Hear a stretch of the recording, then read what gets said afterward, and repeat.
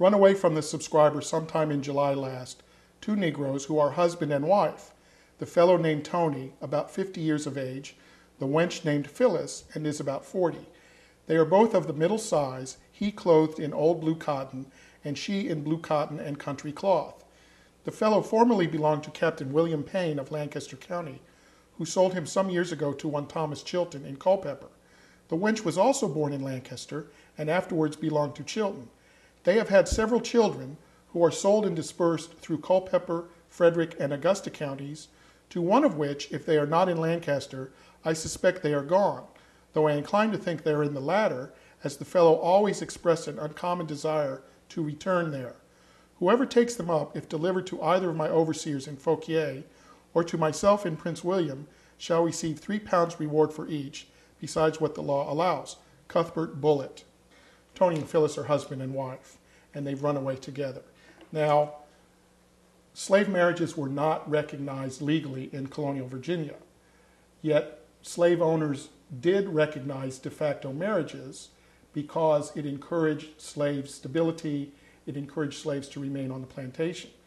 So while Tony and Phyllis do not have a legal marriage, it's obvious that in the advertisement, Bullitt recognizes, as he knows the readers will recognize, that these two people live together as husband and wife.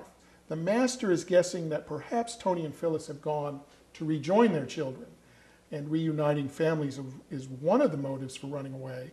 But then note the master says, I suspect they are gone, though I incline to think they are in the latter, meaning Lancaster County, as the fellow always expressed an uncommon desire to return there.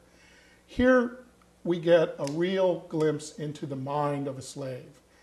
The slave has told his master or others that he wants to go back to Lancaster County, where he originally came from. This is very important. We rarely get glimpses into what slaves were actually thinking. Here we have testimony that Tony has always expressed a desire to return to Lancaster. Tony is 50 years old, Phyllis is 40. This is not normal retirement age in our contemporary society, but in terms of slaves working, a 50-year-old slave is not going to be as productive. So perhaps Tony has reached the age where he's not as productive anymore and has been treated badly, or we don't know. But at any rate, he's chosen to run away with his wife. One of the great tragedies of slavery is the children have been sold and dispersed throughout several counties that are listed. Selling of children of slaves was always a possibility, and it's one of the tragic things about slavery, the separation of families. The master had complete control.